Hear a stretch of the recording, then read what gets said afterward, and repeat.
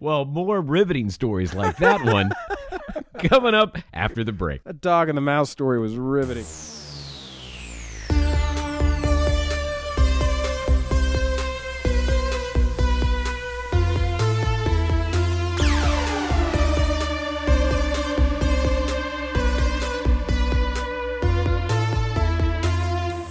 Well, hello, everybody, and welcome to the show. I am Micah Slasher, one half of the Slasher Brothers, and you are listening to Slasherville Radio, a little show we call Slasher. I hardly know her, where we review movies. We play a little Final Girl. It's a game show that is sweeping, nay, mopping, nay, buffing the floors of America, nay, the world. We'll talk about our crunchiest kills. We're also going to delve into that movie everybody's talking about, Terrifier 2, that may or may not have people vomiting and passing out. And I think that's it. I think all that's left for me to do is tell you what movie we're talking about this week, which is 1988's Waxwork. So we'll be doing a little Waxwork. We'll be doing a little Terrifier. But before we do anything, let me welcome to the show our very, very special guest, Alex. Hey ho, what's up, America? How are you doing, Micah? Heyo, welcome. How you been, man? Oh man, I couldn't be better. It's beautiful here. It's gonna be a beautiful week outside. We just watched a movie of your picking. I want to point that out ahead of time so that none of the ire comes towards me. You're washing your hands on Waxwork before we've even talked about it? Oh, no, it was fine. And I'm excited that we're going to work into Terrifier because that was unexpected for us. Micah and I both knew that it wasn't coming to our town to play, and then lo and behold, right before Halloween it did. Micah actually saw that it was playing in my town and texted me, and we both went and saw it on a Saturday. And we're even going to play some reactions from some of the people that were in the theaters. We got to talk to some people after the movie. Some folks, see what they thought about Terrifier. And we said, please, wipe the vomit from your mouths before you speak into the microphone. So they had thrown up all over themselves. Yeah, we generally do 4 segments for this show. And that is what we're going to do today. But the third segment is going to be solely dedicated to Terrifier 2. But the rest, definitely worth talking about, whether you loved it or hated it. Yeah, and you loved the first one, correct?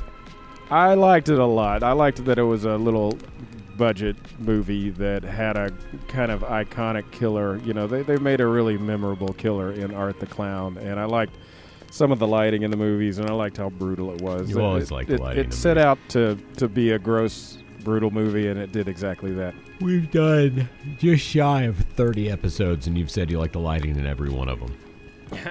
Every movie, so this is something I look for. I did not say anything about liking the lighting in the Video Dead. You probably did. I'm sure you did. Pretty sure I didn't on that one. There was some really good lighting in that. Definitely on Terrifier. Definitely on the Mangler. How on earth did you come to pick Waxwork? I'd seen clips from it, and I recognized some of the actors. What's his name from Gremlins? And David Warner, who I remember mostly from Tron. What's his name from Gremlins? Zach Galligan. Zach Galligan, yeah, that guy. So it looked like it might be a fun 80s horror movie. I think That's it all was. I know. And I think it was a fun 80s horror movie. I had posted clips from Waxwork on our Instagram, that scene with the vampires in that totally white room where there's the guy on the table, and people had really liked that clip, so I was like, let's do Waxwork. There was some good effects, some good physical effects in that. I really liked how his leg was, chained but half gone, and I thought that was pretty cool. Yeah.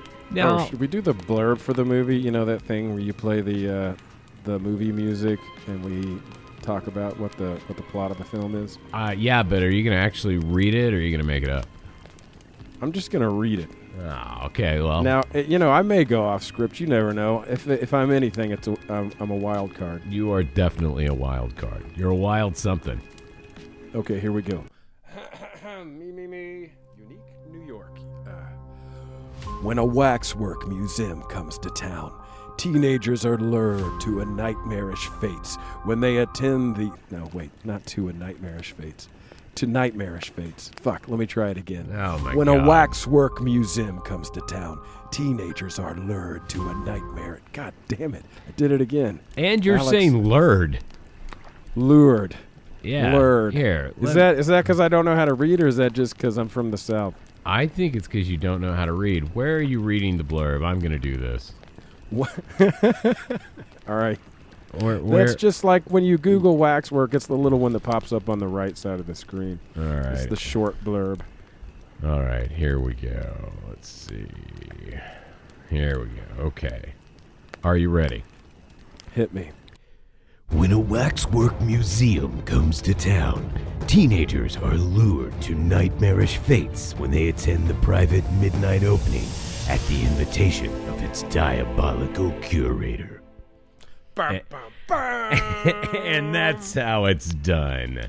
Oh, dude, thanks for picking up my You're slack welcome. there. You know I couldn't what? say lured, and I kept adding an where there wasn't one. It's I okay, mean, the man. words are right in front of my face, but fuck me.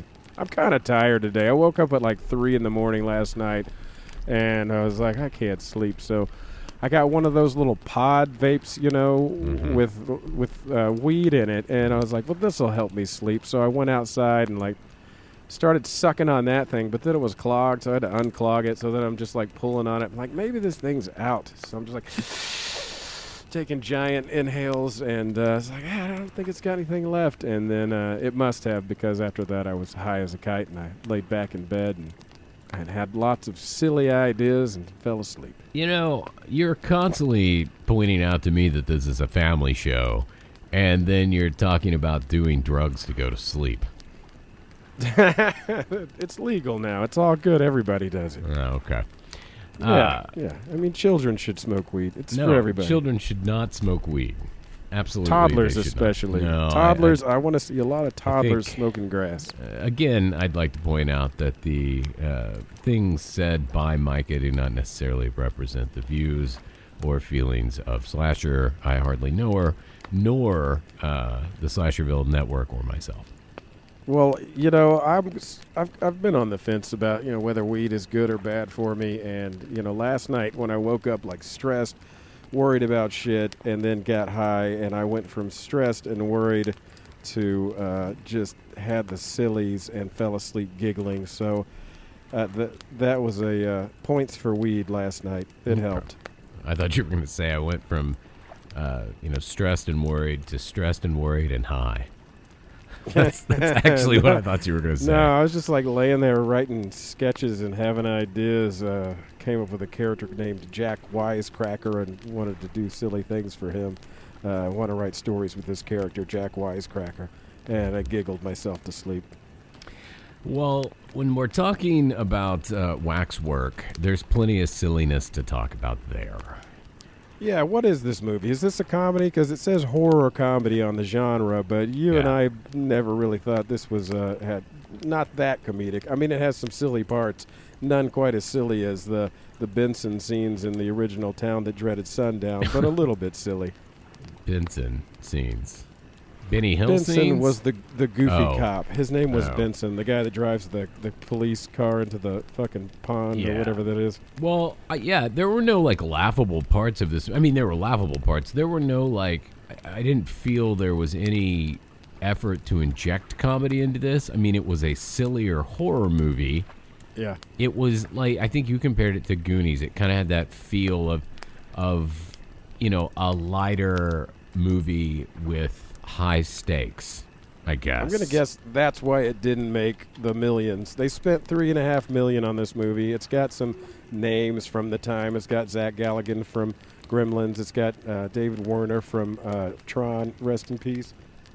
And that dude's got a fucking resume that's longer than my leg. He's done a ton of shit, and I think died this year, maybe in July. Who's he? Is he the guy that owned the Waxwork?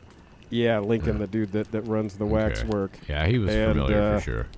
So they spent $3.5 million. They made a little over $800,000, and I think a lot of that was because it wasn't sure what kind of movie to be. It's like you had the adventure of a PG movie that young adults would love, but then when they throw in that gore and heads being ripped apart and heads exploding and a lot of blood, they had to give it that R rating. So Yeah, who was this movie for exactly? I'm not sure who this movie was for. It was an odd one. I didn't know how to feel about it the entire time.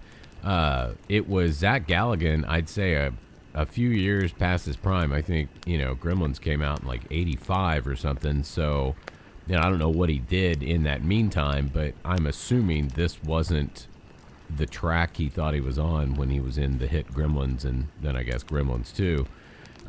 Yeah, I think he did Gremlins, the first one, and then did Waxwork, and then did Gremlins 2, I believe. Well, it wasn't like terrible or anything, but it was in no way at all what I had anticipated. I just didn't. Yeah, it just. I don't know what I thought this was, but this was not it. It did have Deborah Foreman in it, though. Which one was she? She was the main character, the main female lead to the end. And, okay, who we might know. I think she's best known for her role opposite Nick Cage in Valley Girl. I believe that's true, but to me and to our fans, she was best known from the movie April Fool's Day. And it was, as soon as I recognized that, it was like, that's all I could see. John Rhys-Davy was also in this. He played the werewolf. Yeah. Guy from, Raiders of the Lost Ark or Temple of Doom? Oh, sure. He's been in a ton of shit, yeah. And then Michelle Johnson, the girl who played China. Yep. She was beautiful, and I could not place her as being in anything else. I mean, I could not. She looked so familiar to me, and at no point, I looked through her IMDb, and nothing stood out to me as something she was in. Yeah. And then who was that other dude? One of their friends. I recognized him from another scary movie, and now I can't remember. What movie did you say this girl was in a movie? What movie did you say the other girl was in with Nick Cage? Deborah Foreman, Valley Girl. Valley Girl, okay. This girl was in Blame It on Rio, and Death Becomes Her, so she was in some stuff. There's a Nicole Kidman, Tom Cruise movie she's in. And she looks so familiar, but I got nothing. Go on, I'm sorry. Oh, it was Tony. That's who I'm thinking of. Dana Ashbrook was the actor's name. And what was he? Oh, he was from fucking Twin Peaks. Firewalk with Me. Oh, really? He was... Yeah. He, I wish he wouldn't have died so soon because, it was also unclear to me whether these were normal kids or rich assholes. They were clearly rich, but I couldn't... Right. I didn't... At the first, it was like, oh, do we hate them? Is this like a kind of a cruel intentions kind of privileged children that we're not supposed to like? Or are these people that we're supposed to care about? I thought in the end that it was people we were supposed to care about. But they seem like such, jackasses, especially the Tony character. But then when he steps into the Waxwork, he finally, got a little bit of comedy out. And he was kind of funny. And, I enjoyed that character. So... I wish he wouldn't have... I think he was the first to die. Might have been the second. No, he was the first. He was the first to go. I think he was the first. Yeah, he was the first to go. Did you notice, if you look in the cast of Waxwork, it lists Bruce Campbell. I think that's a mistake, but I think Bruce Campbell is in Waxwork 2. Oh, really? Yeah. I couldn't find him in 1, but he's in 2 for sure. So let's set the movie up for folks. This is... I assume they're teenagers, right? They might have been college kids. I was also not clear on that. Yeah, I'm guessing college. I think I think at some point early in the movie when he's having lunch with his mom and she's bossing him around, she tells him he needs to go to college or something like that or go to class. And then they're passing this Waxworks that is, it looks like it's just a house in their neighborhood.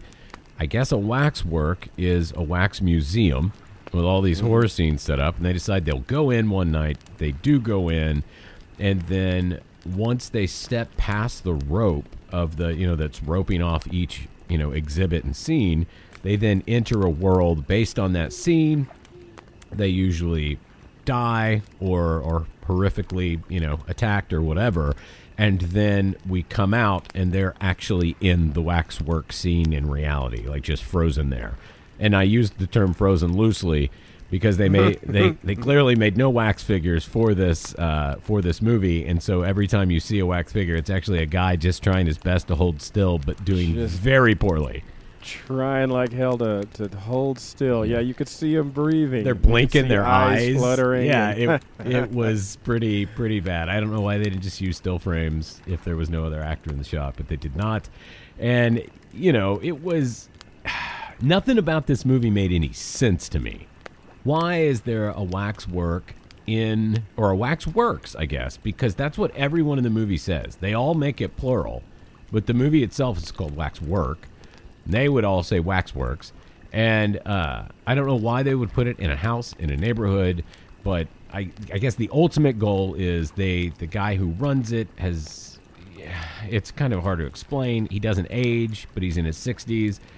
And he has to recreate like 18 tableaus, and he's at the end of the movie, at the beginning of the movie, he's just like 5 or 6 shy, and once 18 are complete, all of the monsters and stuff that are depicted in the Waxwork can come to life and destroy the world. Is that your understanding? Yeah. It starts off, the very first scene is just a guy getting his head pounded into a fireplace until he catches on fire. Which was good. It looked good. Yeah, that looked cool, man. His whole fucking head's on fire, then he collapses, and then the guy who bashed his head into the fire and killed him, we don't see him, but he's breaking all these glass cases and stealing all of these, like medallions, and apparently he needs they stole 16 of these from all the most evil men in the world, and that will help them bring back all these evil men so that they can, destroy the world. He's a Lex Luthor villain set on destroying everything. It was unclear, and then when I read on IMDb that this script was written, I think I've seen 2 different things. It was written in 3 days and it was written in 4 days, but both of those make sense when you see it, because it was very straightforward in that it had a beginning, a middle, and an end, and nothing in between those things made any sense. You know what I did like about it, though? I loved the 80s soundtrack. It felt like a classic 80s film. I loved the feel of the entire movie. It did feel like an 80s film. I did like the music. I did like the way it looked. It was, as soon as we were in it, it was like, you know what, I'm going to enjoy this. But in the end, I did need a little bit more story than I was getting, and I thought they spent way too much time in these wax worlds. When the character would go into the wax scene, and then I don't know how to describe it. They would walk in and they'd be teleported to like a world that was depicted in that scene, and I didn't enjoy all of that because they all lasted so long. Yeah, and we're gonna get to some of those scenes coming up, one of which is a little bit kinky, but before we do that, let's run and play our first round of Final Girl. No, let's stay here and play it. You're tired. You said you're tired. Let's just... You're right. Let's chill. Hey, I don't know. The words just come out of my mouth. I'm not responsible for what I say. I'm tired. Okay. All right.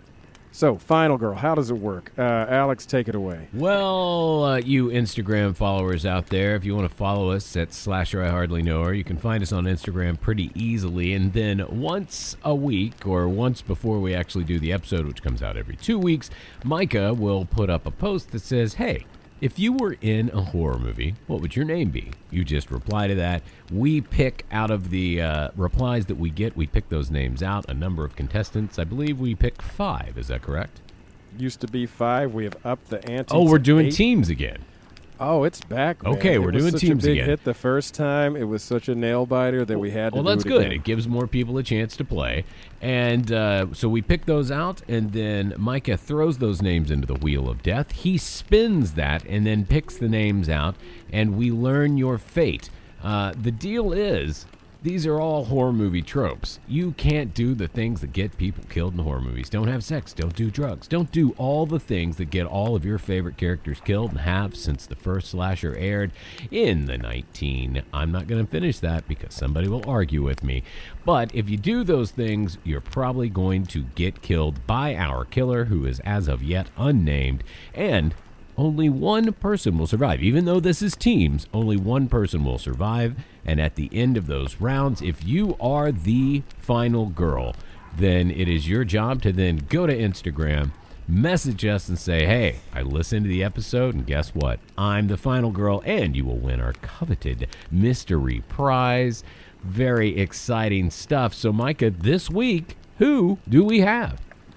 All right, let's meet our players. Up first, we have Anita. Anita number 2 pencil. And Belinda Screet. All right, welcome. And they're on a team, right? They are on a team. They are on a team. The next team we have here is Quinn Blake and Olivia Quinones. Alex, help me with this. Quinones. Quino. Quinones. Please say it Quinones for the rest of the episode. Olivia Quinones. Okay, fantastic. All right, welcome to the show. Up next, we have Cindy Nye and Beverly Ray. All right, welcome to the show. And finally, Helen Spencer and Barb Dwyer. Welcome. If you're a Stranger Things fan, you know bad things happen to Barbs and that no one cares.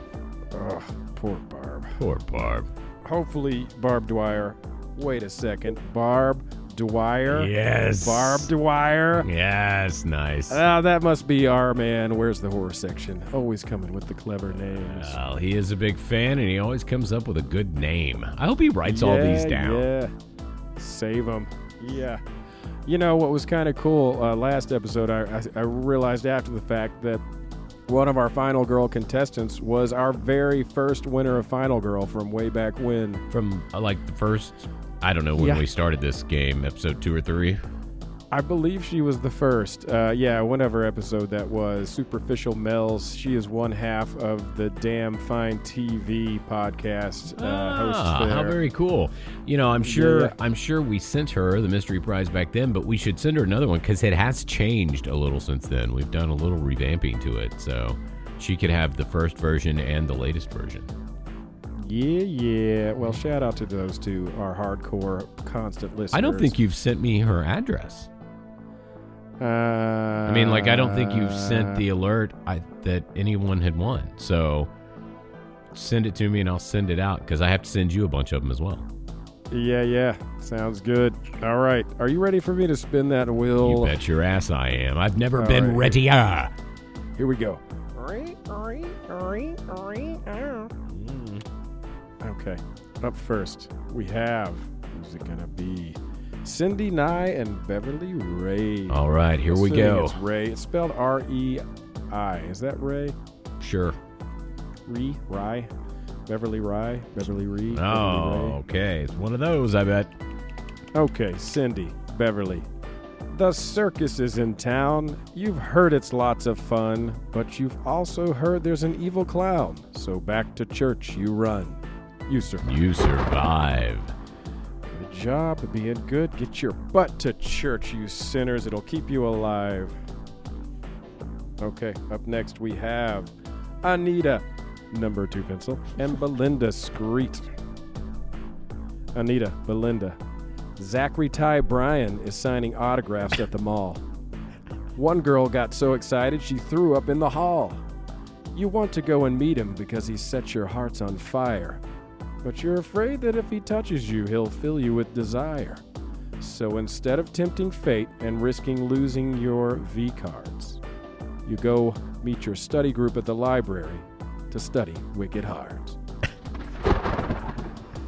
I gotta say, first off, you survive, so that's good. Second off, I did not expect us to get a reference to Home Improvement's Zachary Ty Bryan. Didn't know that was going to be a thing. Not a great guy in real life. You know. I don't know about Zachary Ty Bryan in real life. All I know is that he came to the mall where I lived when I grew up, and a girl actually threw up at the mall. You're kidding me. So excited. Yeah, that's based on a true story. Okay, well, I remember being bored in the pandemic and lockdown and reading about his latest escapades of being charged with felony strangulation and Jesus. misdemeanor charges of 4th-degree assault for something he had done to his girlfriend at their apartment. So, Why, Zachary? yeah, I just looked it up to make sure it was him and not Mark. I don't remember any of their names. I remember one of them was called Mark on the show. There was Jonathan Taylor Thomas, and They all had then 3 the names. young one. They all had 3 names. I just don't remember what they all were. yeah, I can't remember the youngest one. No one can. No one It's can. like Meg. Yeah. Okay, I'm gonna sneeze. Gross. Could you have done that away from the mic? I mean, I did it away from the studio mic, but towards the phone mic. Great. Did you hear me? Yeah, I think my ear is wet. Okay. Next group. All right.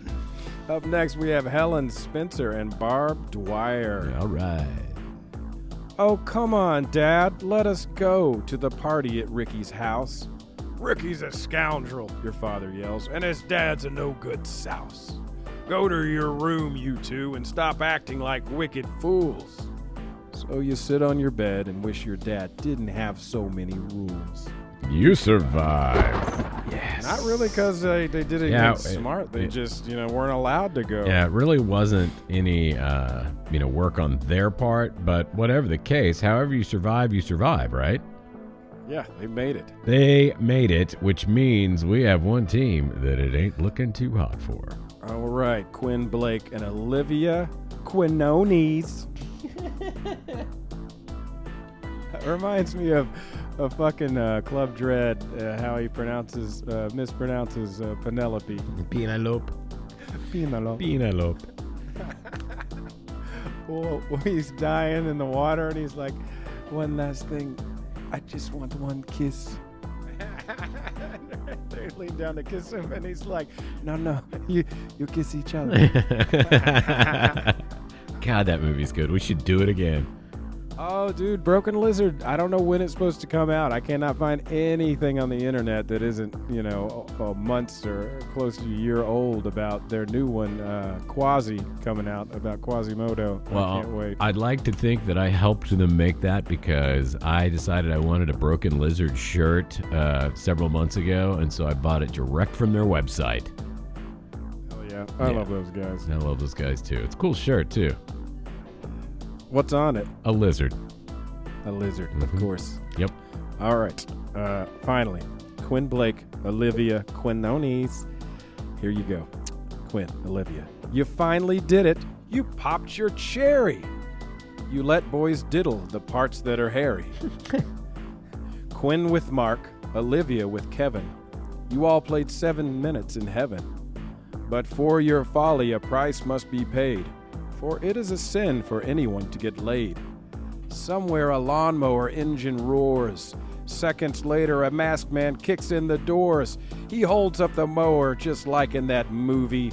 In the end, all that's left is a human smoothie. You're dead. You are dead. Okay, and Alex, bonus round for you. What is the movie where the guy holds up the lawnmower and just goes to town on all of these fucking, I guess they were zombies? I have no idea. I mean, is it one of the Evil Dead movies? It sounds very Evil Dead-ish. Oh, it's a very similar sounding title, Dead Alive. Dead Alive. I've never seen Dead Alive. It's worth your time, dude. I mean, as far as gore goes, they may have had more blood in that movie than any other movie. The special effects guy on Waxwork said that this was the most blood they had ever put on a movie ever. It was the bloodiest scene they'd ever done, and it was all cut out by the movie folks. Come on. I want to see that people. Scene. I wonder if it's on the internet somewhere. MPAA. Bloodiest thing ever put on screen for the scene at the Vampire's Mansion, but it was all cut by the MPAA. Come on, it's already R. Let them have their fun, for fuck's sake. It was destroying minds, Micah. Destroying minds. All right, well, fuck you, MPAA. You can all rot in hell, and we're going to come back and talk some more about this movie that got censored by the puppies. Do I hear puppies? You hear my dogs losing their minds about squirrels outside. There's no longer leaves on the trees, and so they can see those squirrels who are trying to take over their yard. They're not having it. Dude, I'm pretty sure my dog's going to catch a squirrel before it's all said and done. He's gotten very close, and I walked out into my backyard the other day, and he had something. It was nighttime. I grabbed a flashlight, went over there, and he had a mouse cornered and was like playing with a mouse. So I grabbed him and let the mouse run off. I think it was okay. All right, cool. Well, more riveting stories like that one coming up after the break. Fuck you, that's a killer story. That dog and the mouse story was riveting.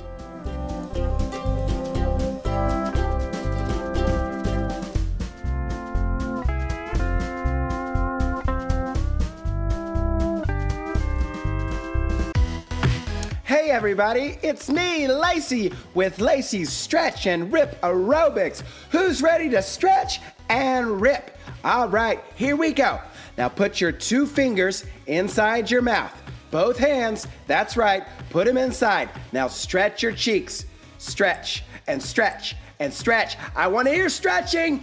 Pull harder. I don't care if it hurts. Pull. I want to see some blood out there. Come on, rip it. Stretch it. Stretch it. Stretch your fucking mouth. Stretch it till it rips. Stretch it. Stretch it. Good job, everybody. There's a lot of blood on the floor today. Well done. Join me again next time for Lacey's Stretch and Rip Aerobics.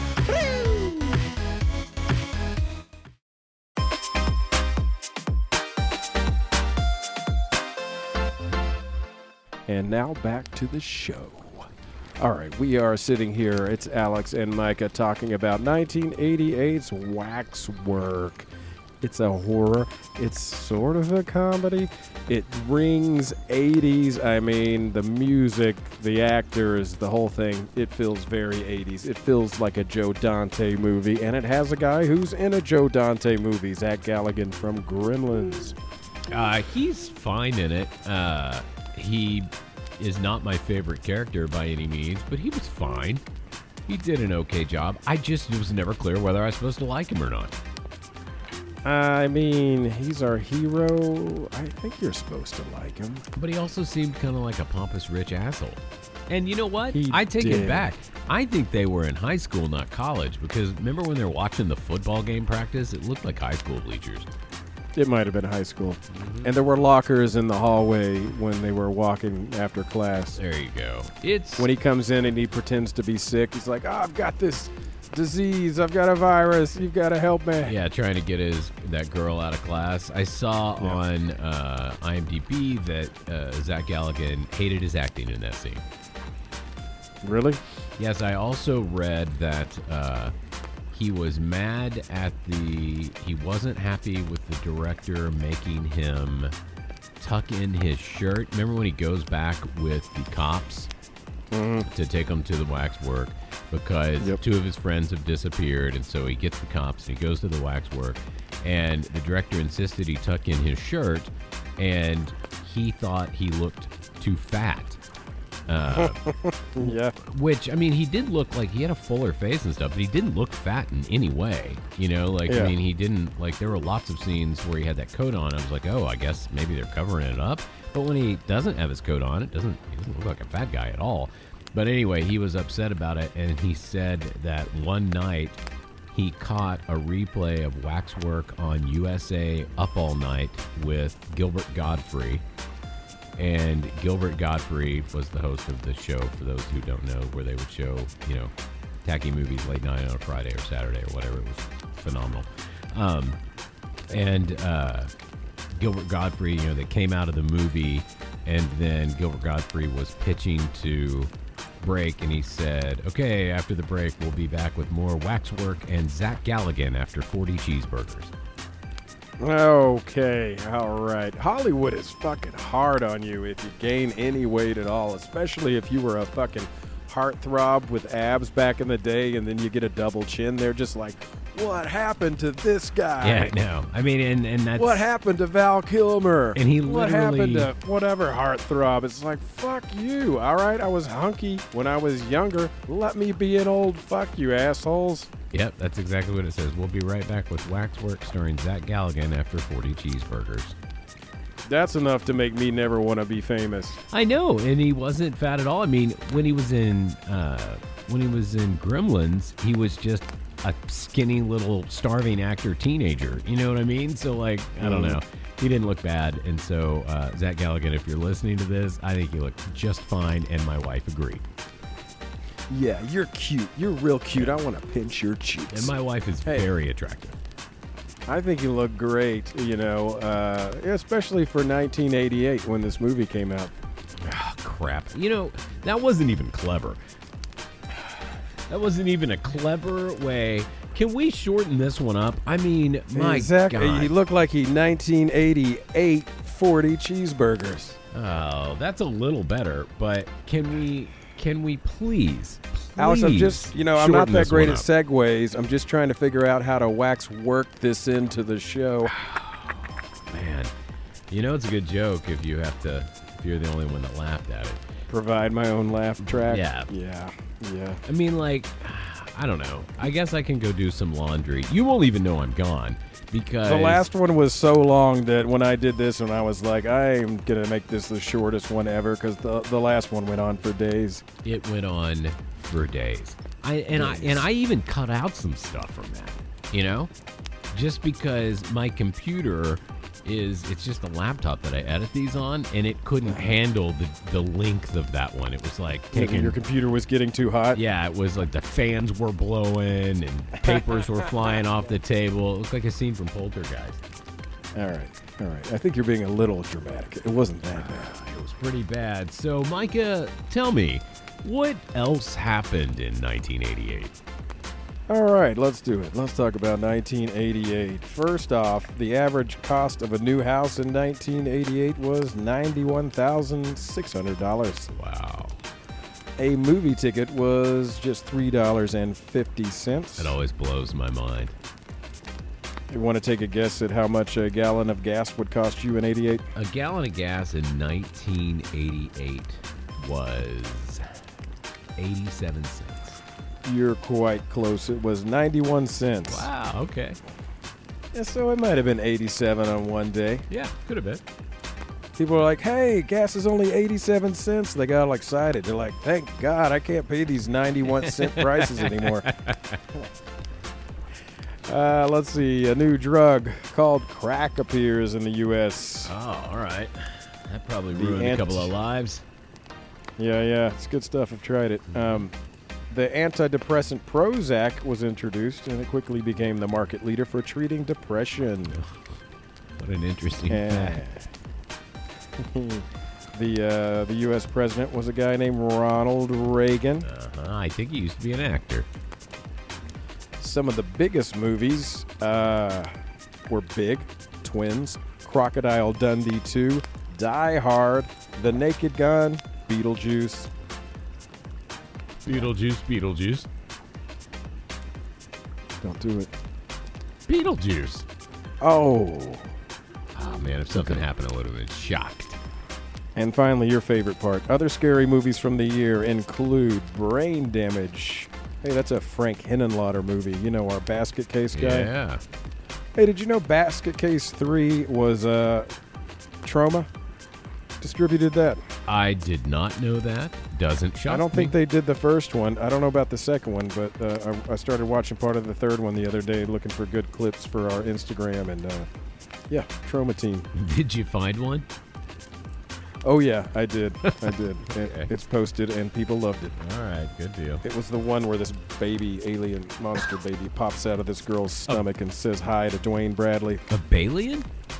A babylin. A baby alien? A babylin?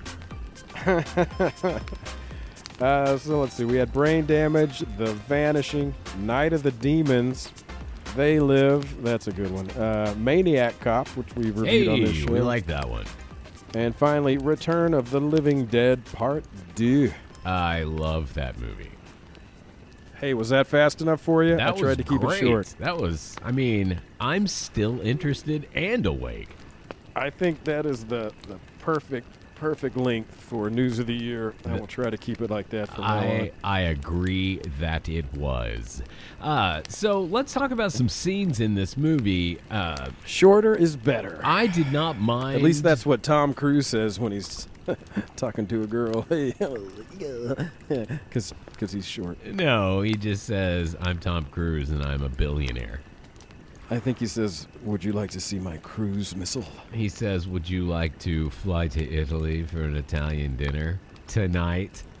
Boom. Best line. I think he's probably a really controlling, overbearing boyfriend or husband. You think? You know what I mean? Have you heard some kind of story in the media or something? I think he's a guy who just always has to be in cruise control. God. I wish you would produce less things that I have to cut out of the podcast. That would be helpful to me. Less editing for me is more. I think that, like I told you, when they go into the actual Waxworks world, each of the characters, it was a cool idea, right? I didn't like it. It lasted too long. It was, I just thought, kind of stupid. It wasn't clear, like, in some of them, the people were completely like the first guy thought he was tripping, remember? Mm-hmm. That's right. Oh, God, that's a lot of acting he did. Yeah, a lot of acting he did. And then it was also a nice option or a nice opening for every character that was in those scenes to have really stupid, cheap mustaches on. No, I mean, It was like, why do that? Why not either hire actors with facial hair or just not make the choice to put these terrible cardboard-looking mustaches on them? But whatever. John Rhys-Davies had a real beard, I think. But I didn't hate the werewolf scene, but... we do get a great head rip, just ripping a head right in two. He ripped, in that werewolf scene, he rips the guy completely in half. Lengthwise. That's right. He claws into the head, yes, yanks, and it just keeps pulling apart. Splits his entire body in half from head to toe or from head to crotch. That was nice. I like that. But then in this scene, two guys come in while our character is being accosted by the werewolf, and they're werewolf hunters, but come into the scene with a rifle and then a handful of silver bullets. Not a rifle with silver bullets in it. So then they have to load it, and that old man loads the gun as it had to have been considered at the Oscars that year for slowest gun loading. He fumbled around a lot. He was having trouble. But hey, they were in a high stress situation, you know? I can understand if his hands were a little shaky. Look, I'm telling you, when I go werewolf hunting, the guns are already in the bullet. I mean, the bullets are already in the gun. That's let me say it correctly. And I do believe, though I'm not much of a hunter, I do believe that's how hunting works. You load the weapon and then go hunting, as opposed to sneaking up on the deer and then being like, oh, there it is. Let's load this fucking gun.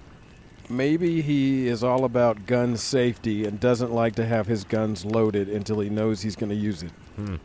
I don't think that's a clever approach. It clearly was not very beneficial for the guy who got ripped in half and the guy that got turned into a werewolf. But other than that scene, that was the only one I gave a shit about at all. Then we had the scene where the girl goes into, what was it? I don't know what it was. But are you talking about like the fancy dinner in the castle with the vampires? Yes, with the vampires. And so, like, that character and then the one who went into the werewolf, they seem very like, what the fuck is going on here? But then after that, like when the girl goes into it's not Count of Monte Cristo, what am I trying to say? The Marquis de Sade, she seems completely in the scene. Like, her character is somehow now brainwashed. So that's not even consistent. Some of the characters go in and are like, what the fuck's going on here? Why am I in a weird world? And then other characters go in and they're like, just part of the world all of a sudden, and they completely accept it. But the vampire one I thought was stupid and it was long and it was boring. And then you get the Marquis de Sade, which is pretty fucking risque, I'd say, for 88. Would you not? Yeah, that was kinky, buddy. Yeah, they. I thought the vampire scene was a little gross, though. Like when they put the plate of whatever that is in front of her, and it's like Raw you meat? don't know if it's human flesh, and it's all bloody, and they start eating it, and they really had the sound effects turned up for all did. that smacking and chewing. Do you know what it actually Sloppy was that sounds. they were eating? Uh, A Pears? mixture of rhubarb, watermelon, and strawberries. I knew there was some fruit in there. I thought I saw strawberry. It clearly looked like strawberries to me, but it was still gross. And yeah, other than that, the gross eating, that whole scene was pretty slow. Every time they went into that world, it was slow, and I understood they were trying to bulk up the movie, and it was kind of the point of the movie was this bizarre world they waxwork into. But I mean, But wait, we got to give the vampire scene some credit for the part where she's trying to escape and she ends up in that white room with the guy on the operating table. yeah, and that was cool. That was her. That was cool. She her puts the fiancé. knives together, sticks it on the vampire's head. It starts to sizzle his forehead, and then his head fucking explodes. Yeah, I mean, I'm not saying there wasn't cool stuff in these scenes. Like, I thought the werewolf looked cool, although his ears were stupid. I love the guy on the table. The guy on the when table he's looked like, great. After the head explodes, he's like, brilliant! Yeah, but he was instructing her. Now press it to his head. Make a cross. A crucifix will kill him. It was. Oh, and then the other girl, like the three female vampires come in, and she's fighting them, and there's blood going all over the place, and she slams one into like a wine rack, and all the bottles go through the vampire and starts squirting out in front of her. That's right. That was so stupid.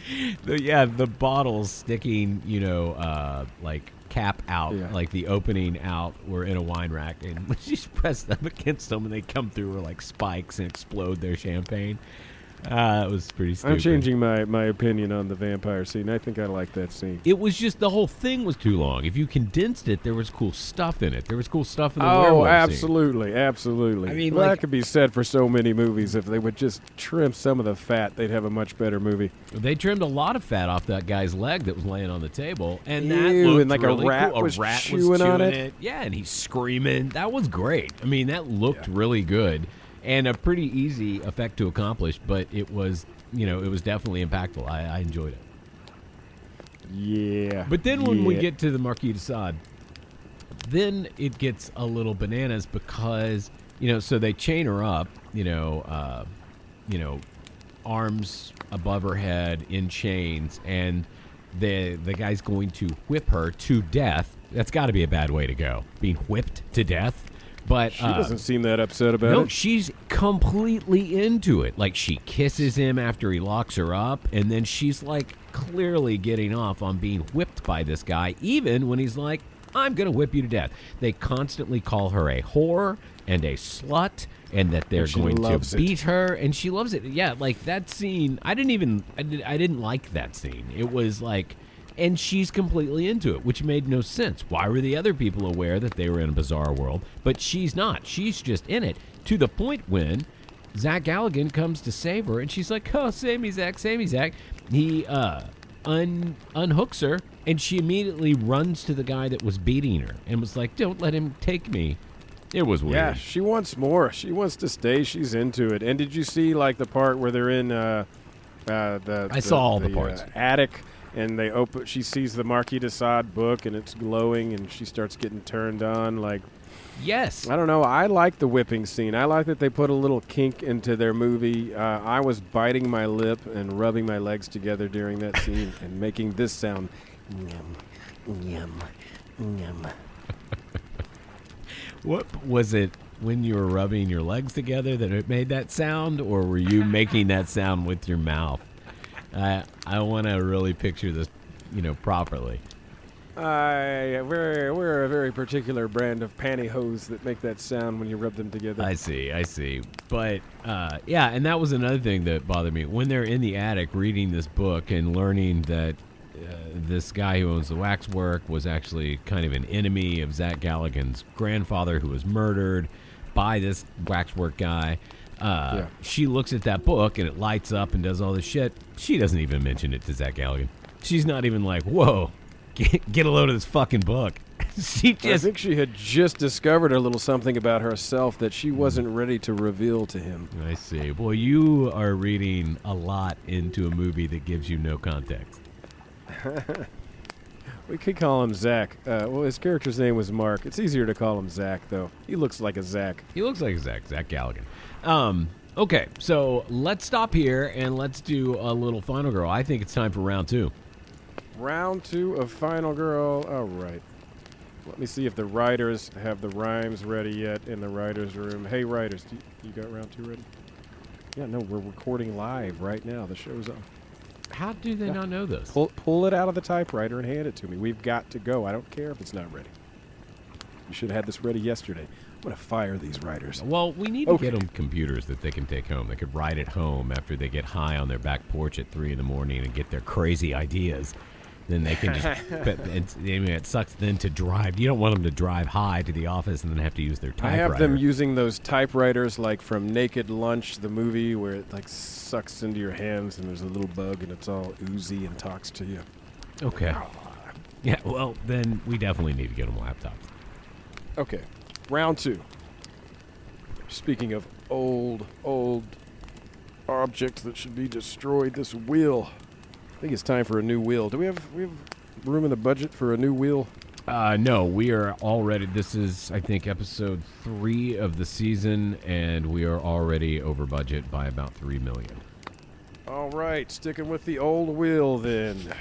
Here we go.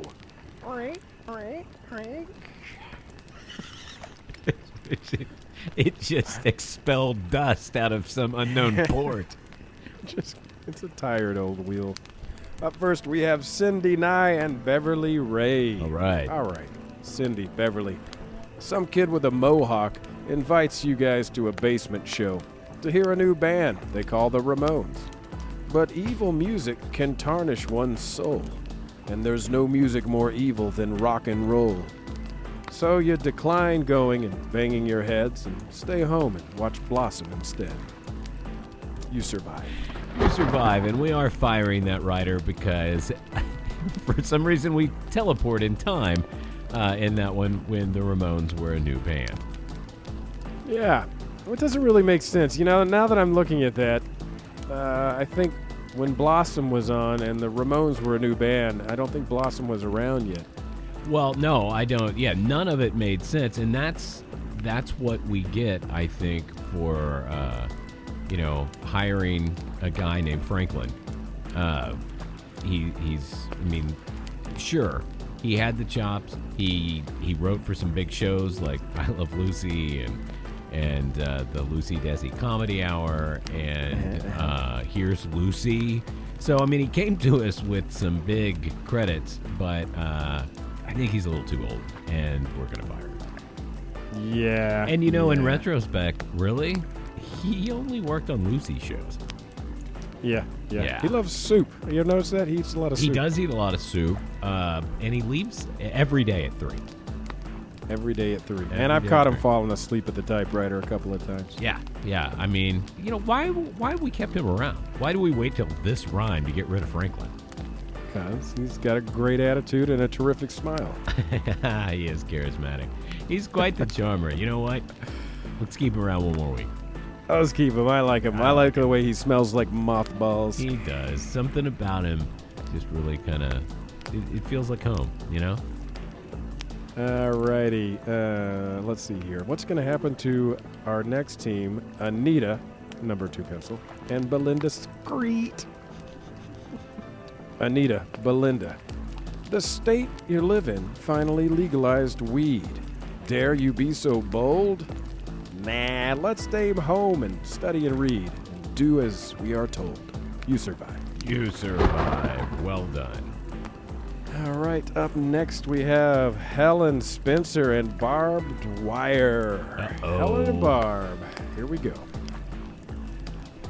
But you two aren't as shy as them. You're willing to wager it's not a sin. You walk to your neighborhood dispensary to buy an assortment of legal weed. Back home, you eat edibles and smoke doobies, too. That's when you notice someone staring at you. His face is disfigured. In his hand, a spade. He stabs you 30 times each, where babies get made. You're dead. These have been your best rhymes so far. These all had good cadence. I mean, you did really well. Oh, thank you. Thank you. And thank you to Franklin. Yes. Did Franklin write that one? That was a Franklin original. Oh, I take back everything I said about him, except that he makes me comfortable and is warm like muffins. Okay, so when we come back, we're not doing anything like we normally do. We're breaking away from Waxwork, and we are going to go all in on the movie that is taking the horror nation by storm at least several weeks ago, and that is Terrifier 2. This is crazy. It's so crazy, it just might work. We'll see after the break.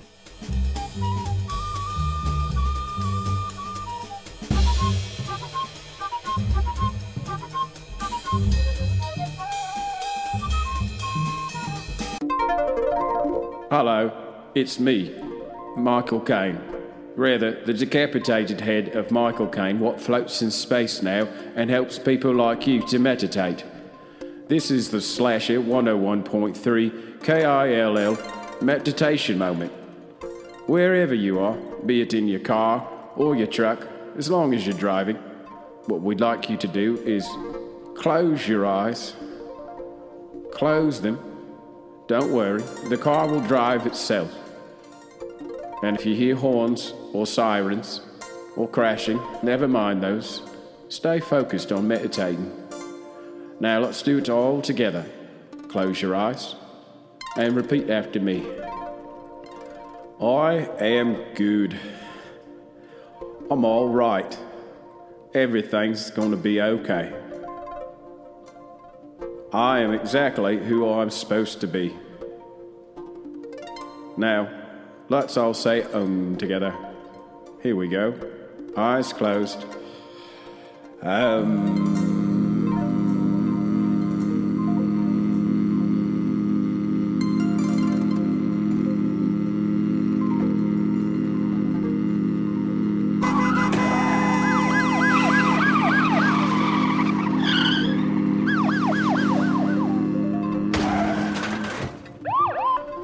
Very good. Have a wonderful and peaceful day in Slasherville.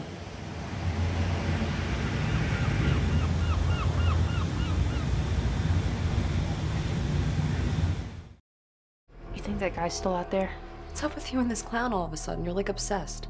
They never found his body. What if he decides to come back here? I wouldn't worry about it. Wait a minute, aren't you that guy from the costume shop? Sir, what are you doing? It wasn't me. He was covered in blood on his shirt and his hands when he got here.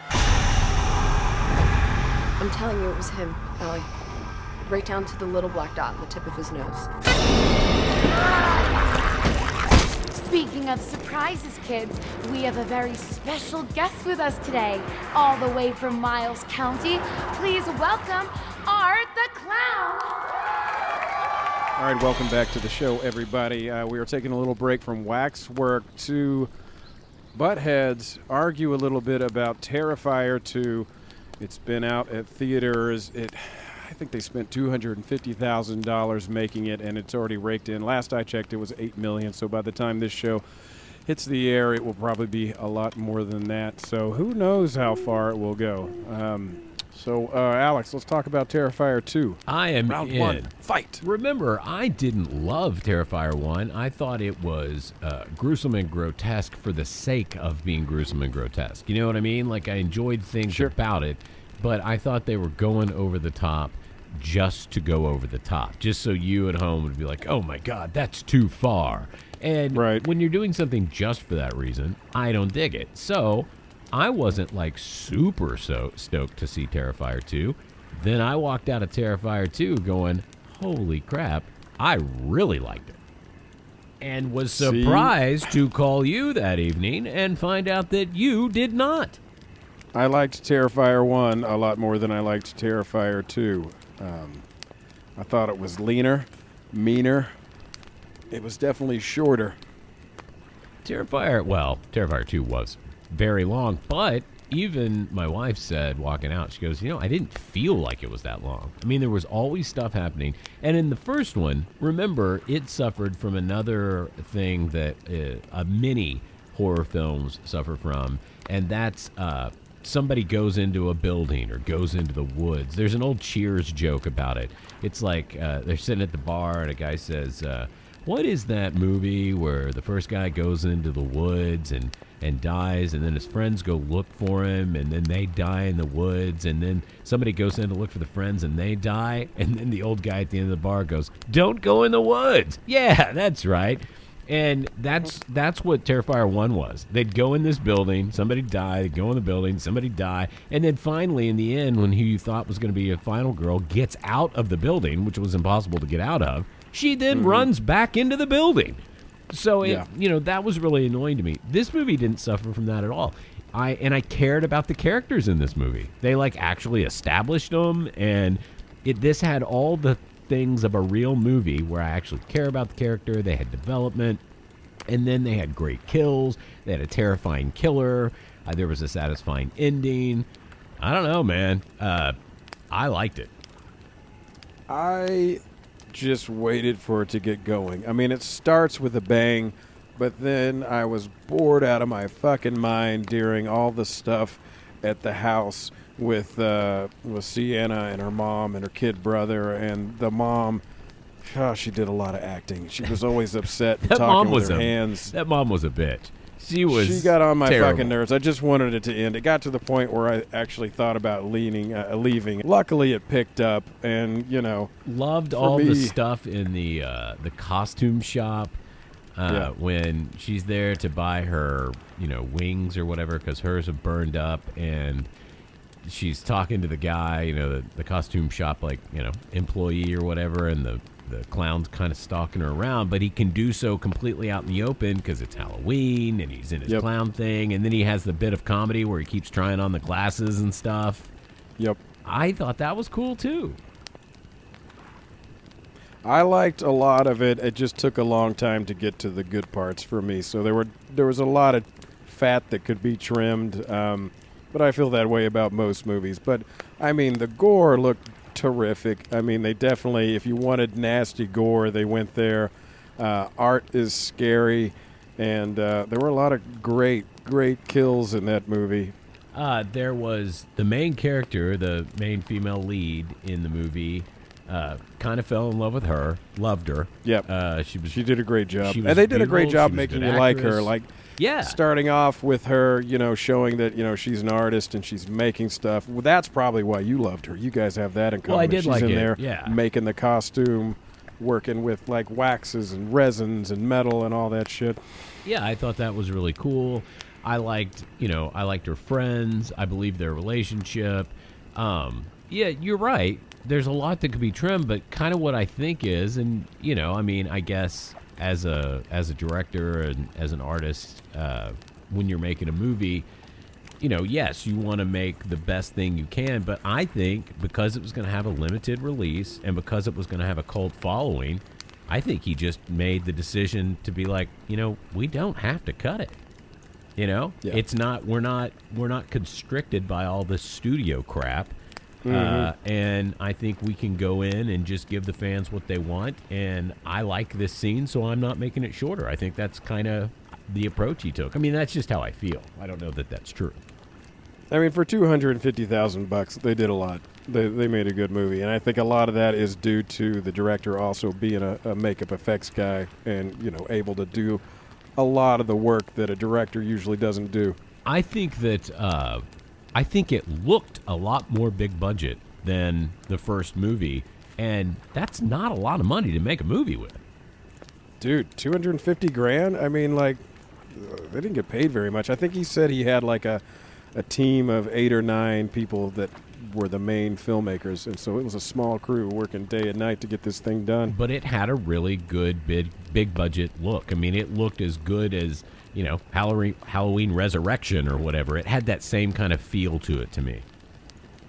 See, for me, I don't know what kind of camera they shot it in. I tried to figure that out, and you know, it looked like it was digital video. It was kind of grainy. I don't know if that was an effect they were going for, or if that was just due to, you know, trying to bump up the lighting in a dark scene or what. But you know, it definitely felt like a low-budget movie, especially the scenes in the house with the family, I thought. Oh, and did you notice, like, it was, speaking of the scenes in the house, you know, did you notice that it took me a second, it took until somebody picked up their cell phone to realize if this movie was supposed to have taken place in the 80s or not. Did you notice that everything in the kitchen, the microwave, the decorations, like literally the technology that was in there, like the dishwasher and the refrigerator, even the mom's clothes, I thought everything was 80s. I mean, what a neat curtains. choice. There was no reason they had to do that, and they did that, and I don't know why, but it was the only place that was like that. Everything else was, you know, modern. I did notice that when the characters were in the car, her friend in the car making out with the guy or whatever, and he gets killed, she's like picking up her phone to call. The phone never lit up when she made her call. Oh, really? Uh-huh. I do love that stuff. Okay, so let's talk about whether Terrifier 2 made sense. We can agree that they knocked it out of the park in terms of if you wanted nasty gore, they gave it to you. Could it have been shorter? I think so. Alex likes that it was long and developed the story with the characters.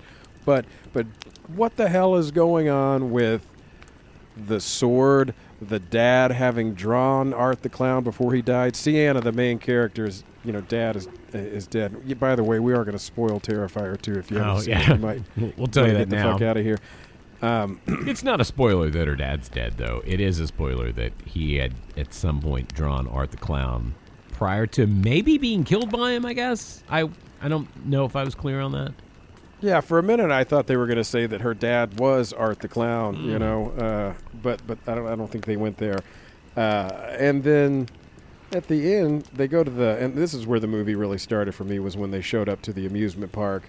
That's when I was like, okay, now we've got a movie. The amusement park that still had electricity. The abandoned amusement park where all the rides still worked and all the lights still came on. And we find out that there is an attraction at the amusement park that is called... Oh, I don't remember. The Terrifier, that's right. Yeah. I will say I hated the scenes where I'm not clear whether it was a dream or not, because it was presented as a dream, but then in the movie it comes back when she's on the weird TV show, the Art the Clown TV show. Yep. And obviously that was a dream. Right. And it was weird and stupid, but then in the end, it comes back, and it seems to be in reality, this location where there's an Art the Clown, like, ice cream truck, and I wasn't clear what was going on there. I wasn't sure what was going on there, and I'm not sure what and why Art is immortal, and then why is Sienna suddenly, like, she goes... Art throws her into a fucking pit in the ground. Yeah. And she ends up in some, like, Houdini-esque water tank. Yes. Where she's being held down in the water by what looks like some kind of tentacle wrapped around her leg. Yes, and that is where the thing comes back, where it's that old TV scene with the Art the Clown food truck. That's it. It's next to it, and people are dancing. I didn't understand that at all. And then Art has stabbed Sienna in the stomach and, like, lifted up. I mean, like, he got her. She would be toast because the knife went in her dad's blade that's super sharp, and then he, like, pulled it up through her guts. And then she's in this water tank and suddenly has self-healing superpowers. Her wound heals. She flies up like Wonder Woman comes out. What's going on there? What is this tentacle? Well, I don't know, and it was unclear, and it has something to do with that sword you mentioned, a real sword. She's a cosplayer, right? And but her dad, so everything she makes is made out of, like, warbler and foam and stuff. But the dad, prior to dying, had given her this real sword that is actually very sharp. She, I believe, uses it as part of her costume. And it has some sort of power. The sword itself has some sort of power, and I guess that's what helped her heal herself? I wasn't clear. She wasn't going to wear it as her costume because she was afraid she'd get in trouble for having a real, actual sharp sword. But when the little brother, I guess Art the Clown, is in their house. Is it after he's killed their mom? Yeah. Art finds the sword in their room and takes it. That's why it ends up at the amusement park. And it somehow has the power to kill Art because, I mean, remember, it's made very apparent that Art is supernatural in the first one, in the very first Terrifier. Yeah, it comes back to life in the morgue. The lights start flashing. Let's talk about... I like that it picked up exactly where it left off from the last movie. That was cool. Yeah, I did and too. And one scene I loved, I thought was great, is when Art the Clown is whipping the fuck out of her little brother with, like, cat o' nine tails that he's made on his own or whatever, and Sienna throws herself on top of her brother and takes the lashing for him. Like, that was great. Sienna was she's a goddamn hero. She was that actress was great. I thought she sold it. She was beautiful. I even liked the little boy actor. I thought he was pretty good. And I don't think the mom was a bad actress. She was just a bad mom. She sucked. She was she really just a sucked. terrible mom. Oh, dude, that was an excellent scene where she's trying to clean the shit off of the car. That was a great kill, and like wipes the shaving cream or whatever off of the driver window. And there's Art, nasty little fuck. He's got a gun and he shoots her in the head and it fucking blows all over the wall. That's another thing I like about Art. He'll kill you. He's not just a slasher. He's a shooter. He's a crusher. He didn't care how to kill you. He'd say he'll just kill you. Let's talk about this movie in that. How do I want to say this? I kind of thought this was promoted a little Blair Witchy. Even you texted me and were like, dude, people are leaving the theaters. They're vomiting and they're fainting and blah, blah, blah. Right? Did you see? I mean, like, I saw nothing that would have, and it's not because I'm a jaded individual. I saw nothing that would have made me vomit or faint. Even the faint of heart, I don't believe would have. I think that was all. Who knows? Do you think that was part of their spin to yes, get I do. publicity for the movie? Yes, I do. I mean, it's a great idea. I mean, it was kind of like the midnight movies that are like, you have to sign this so that we're not liable if you have a heart attack, or the haunted houses you go to at Halloween that say we've had to install exit doors because people can't handle it, and 32 people have peed in here this year. I never believe that. Who's going to come out and be like, oh, you got me, I peed my pants? I mean, I just don't think. I think it was all a marketing gimmick, because I also didn't think this was even as brutal as the first. Yeah, and there's been a lot of movies with as much or more gore and as brutal or more brutal kills than this movie. Yeah, I mean, hell, 1963, what was it, Feast of Blood or Blood Feast? That old Herschel Gordon Lewis movie. That one was, it was as nasty. They just kept the shots as they ripped organs out and blood went all over the place. So this has been done for, So 50 years. I didn't believe that. But like I was telling you, it wasn't advertised here. There wasn't some marketing campaign. In fact, it wasn't even on the marquee of the theater that I saw it at. Yeah. And it was shown in one of the much smaller theaters that are there. No, I mean, big theater, but the actual room where the theater is, it was pretty small. And so you knew everybody that was in there was not there by mistake. You know what I mean? Like, they didn't come in and say, oh, is there anything good to see? I mean, not that ever happens, but I mean, these people sought this out. They heard about it. They had friends like you that texted them and said, you're not going to believe this. And so those people were real fans. So, of course, we wanted to talk to some of those fans after they saw Terrifier 2 to see what they thought. Micah and I, of course, have our opinion. Here's what these folks thought. All right, you saw Terrifier 2. What'd you think? Oh, that was horrifying. That was crazy. Yeah? I've never seen anything that gory in my life. So Grant. I mean, since I saw the first film, I didn't exactly what was it all about until I watched further in the film and see how a clown just killed everyone. How, like, even really messed up, but also hilarious at the same time. The production quality and stuff in this one, way over Terrifier 1. So what did you think about this? Oh, well, I find the second one really good. Well, I wouldn't say better than the first one, except I find the graphics, the gore, and the kill scenes actually better. What do you think? I really liked it. Definitely one of my favorite horror movies. Really? So far, yeah. Very cool. What'd you think of the little girl in this one? Real creepy and nightmares.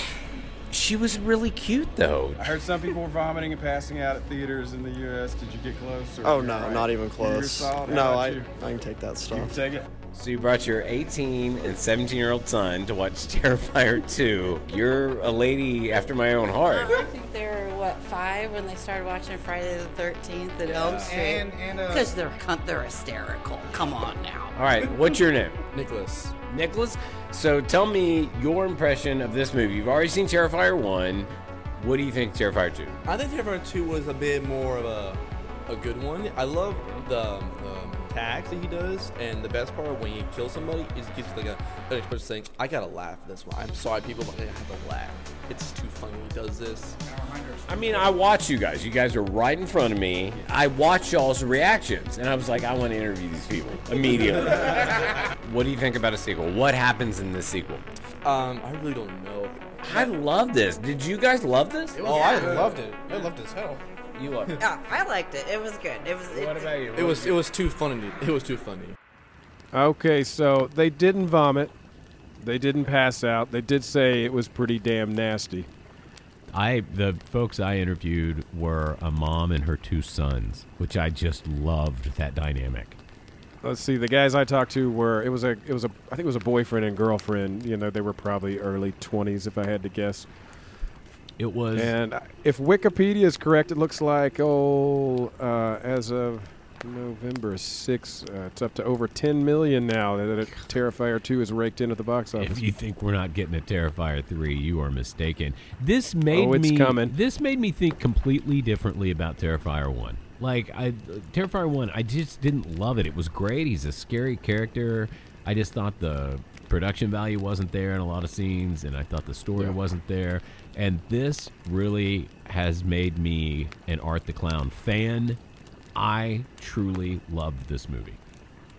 I would like to see Damien team up with, other writers and, I don't want it to get the Hollywood treatment, but I would like to see it cleaned up and trimmed down a little bit for part 3 because that was too much movie for me. I like that Terrifier 1 was leaner and meaner, but, I mean, for gore effects and just bravo for getting people, to make $10 million off a $250,000 budget and get asses in seats and get people watching something fucking gory again in movie theaters. That's great. This hasn't happened in a long time. No, this is kind of, I mean, just the success of this shows that the market is still there. Maybe they can start pumping out some more slasher type horror movies as opposed to just the ghost and the possessed things that we get now. Yeah. Question I have for you, Micah. The little girl you just mentioned, the little girl who shits all over the floor in the fucking laundromat. God damn, that's just gross.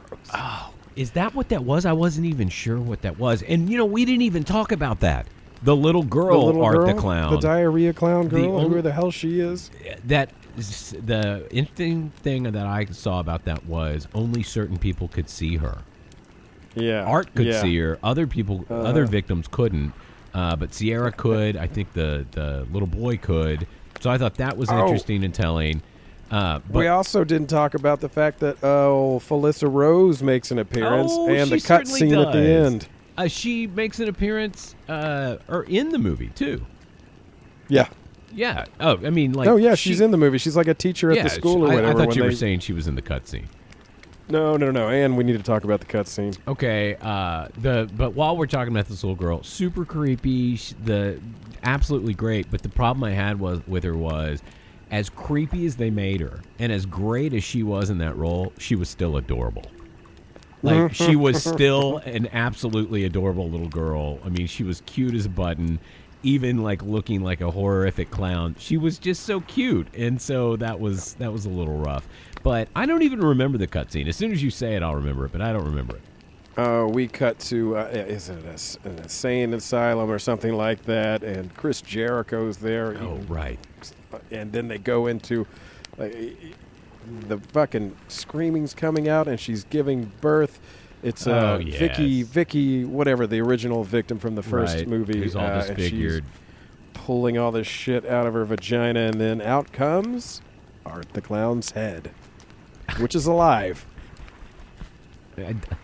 Again, a point of the movie that I didn't know what I was supposed to do with. So Damien Leone, the director, the writer-director of Terrifier 2, says that in the commentary on Terrifier 2, he says he kind of regrets how much he gave away about Art the Clown and how it all works. So I think if you're really curious and you want to know more explanation as to any of the supernatural and the history and all this jazz, I guess listen to those director comments on Terrifier 2. Well, when it comes out, I'm buying it, baby. It's going in the collection. Oh, yeah. It's going in the collection. I enjoyed it. So, real quick before we get to Final Girl, tell me, how many flaming costumed Black Angel wings would you give this? Let's see. I'll give it 5 out of 10. 5 out of 10? Yeah. When you gave the Mangler like a 9. I love the Mangler. It's one of my favorites. I'm giving this a solid 8 out of 10. Wow. Yeah, you loved it. You loved it more than me. I just wanted it to be shorter, and yeah, that's basically my only complaint. I truly, truly enjoyed it. All right, well, let's get to the next round of Final Girl before we wrap things up for Waxwork in our next segment. All right, here we go. Let's spin that wheel. We got 4 survivors. Let's see who makes it through this round 3. Up first, we have Anita number 2 pencil, and Belinda Screet. Let's see here. Anita, Belinda. They're holding auditions for big Hollywood movies. The casting director asks, "May I touch your boobies?" You look at each other, then back at the man, then slap away his reaching hand. You survive. You survive. Smart girl. That's not how you want to get that role anyway. Hard decision to make, though. You know, when you're looking at being a star and making millions, you know, maybe you compromise. Maybe you let that guy touch your booby. I get it. I would. I support your decision. I would be like, you know what? Plus, you're alive. Just don't talk about this, but you can go ahead and just have a little squeeze. That's because you're a slut. All right. Up next, we have Cindy Nye, Beverly Ray. Uh-oh. Or is it Rye? Since it's Cindy Nye, we should pronounce it Rye. Okay. Cindy Nye and Beverly Rye. Okay. Nye and Rye. All right. Cindy Nye. Okay. Oh, my God. Do you dare be so blunt? You'd like to call that mean girl a cunt. You were raised to only say things that are nice. But the mean girl has taken your lunch money twice. Aww. And as soon as the C word exits your lips, a monstrous goon makes a wish as he tears you in 2 at the hips. You are dead. That's terrible. Like a wishbone. All she did was stand up for herself. Yeah, I guess you can't use the C word. Huh. Well, add it to the list. Add it to the list. All right. Well, let's see. We only have 2 survivors left. Anita number 2 pencil, and Belinda Screet. You guys have been a team the whole time, but in the final round of Final Girl, you will be going up against each other. It's not only called one Final Girls. of you will survive. It is not Final Girls. All right, all of that, plus crunchiest kills, and what are you into? And we will rate Waxwork and talk about the big, epic, overly long fight scene at the end when we come back.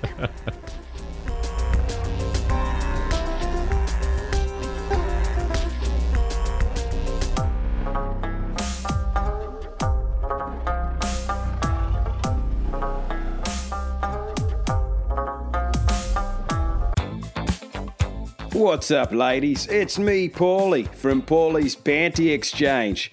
Did you know you can get top dollar for your dirty old panties? That's right. At Paulie's Panty Exchange, we pay premium prices for your nastiest, unwashed, used panties. Why, you ask? We buy them from you, then we sell them to perverts who like sniffing panties. So don't wash them, 'cause we like them stanky. Pee stains, skid marks, period blood, don't change a thing. The more discharge, the more we charge local panty sniffers to buy them. Think we only buy sexy, expensive silk panties? Think again. Bring us your sensible cotton granny panties too. Paul's Panty Exchange. where spray gets you paid, where runny makes you money, where duty earns you booty. So start living large off your thick white cottage cheese-like discharge. Paul's Panty Exchange, 1408 Pinhead Street, Slasherville.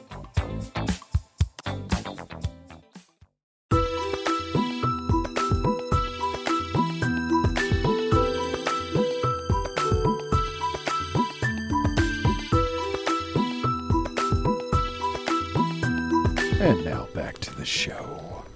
All right, we're kind of headed towards the end of Waxwork here. We've got to do a couple of things. First, before we jump into the big finale of Waxwork, can I ask you, what else are you into? What are you into? What are you into? What's all this screaming about? I think that I have already said that I'm into the season 2 of the Chucky series. I was kind of surprised they didn't start it sooner and then end it around Halloween because it's still going, but it's great. It's wildly meta and odd this season. So if you get an opportunity to check out the Chucky series, don't just start with season 2 if you haven't seen season 1. Definitely go back. But it's not bad. There's a lot of twists and turns that you wouldn't otherwise see. I like most of the characters, and Chucky's great. And the guy that voices Chucky, his real-life daughter plays a character on the show, and every now and then she's taken over by the spirit of Chucky. Can't remember that killer's name. And the daughter's really good at doing her dad's voice. That was Brad Dourif, right? No. Oh, yeah. I don't know the original Chucky voice. I don't know the actor's name. I was trying to think of the killer's name. It's a 3 name, like Charles Ray something. I can't remember the guy that takes over Chucky's body. And then other than that, this is not going to be anything that anyone is going to be like, oh man, I got to go out and see that because I've never heard of that. But I've been rewatching Dexter. And the original, and I'm gonna go right into, the new one. But I've really enjoyed it, and everybody, including me, always says like the last couple of seasons of Dexter suck, and they hate the ending, and blah blah blah. And I've never disagreed with that. I always thought the last couple of seasons sucked. But what we got going on right now is maybe a more mature Alex watching this. And I've seen the Dexter series several times. I've watched it all the way through on several occasions. Mm-hmm. But I'm on the penultimate season, and that one blew.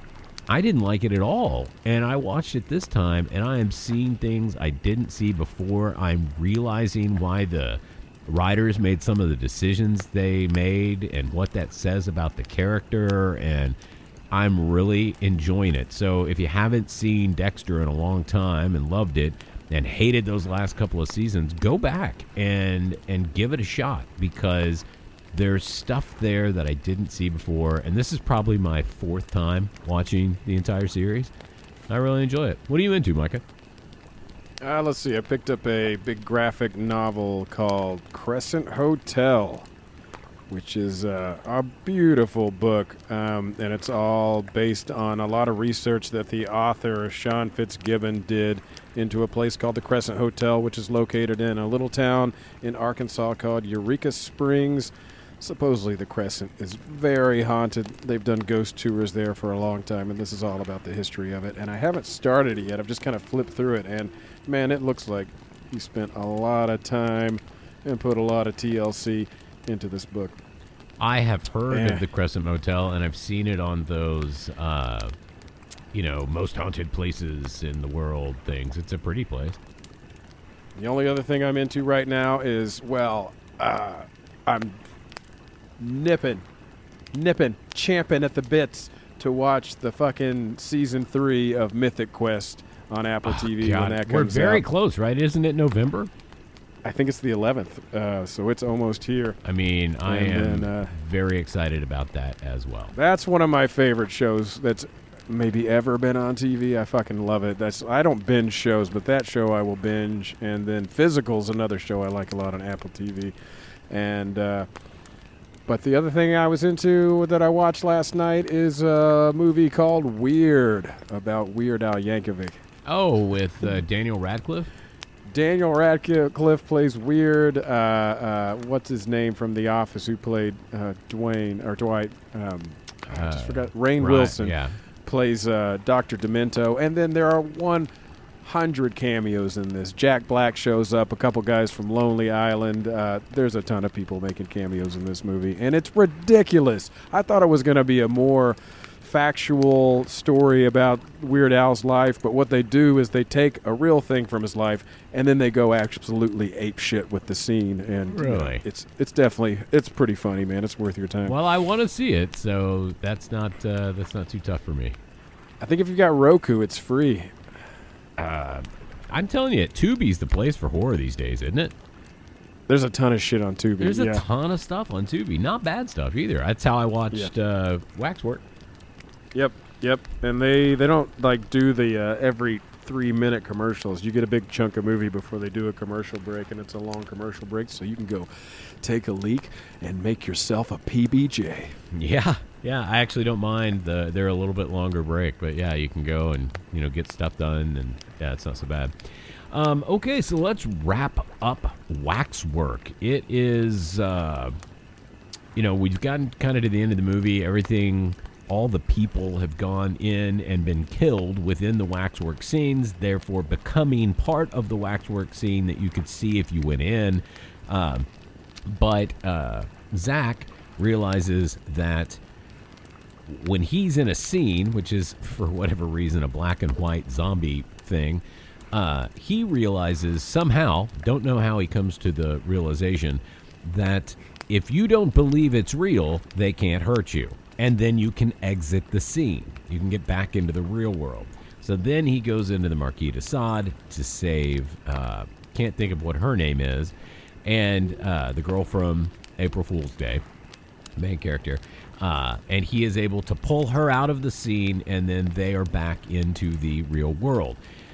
The guy who owns the Waxwork place, he only needed 2 more in order to complete his mission, and therefore they've screwed him. So now all the things can't come back to life. So his lurchy butler and his little minion, grab him and pull him back and like hold him in like the corner, while 2 other teenagers come in and enter the Waxworks. 2 people that they're kind of ancillary characters. They were in those bleacher scenes in the high school, but we don't really get to know them very well.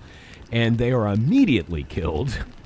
While, as we told you, all these Waxwork scenes last about 1,000 hours. For these 2 guys, it's instant.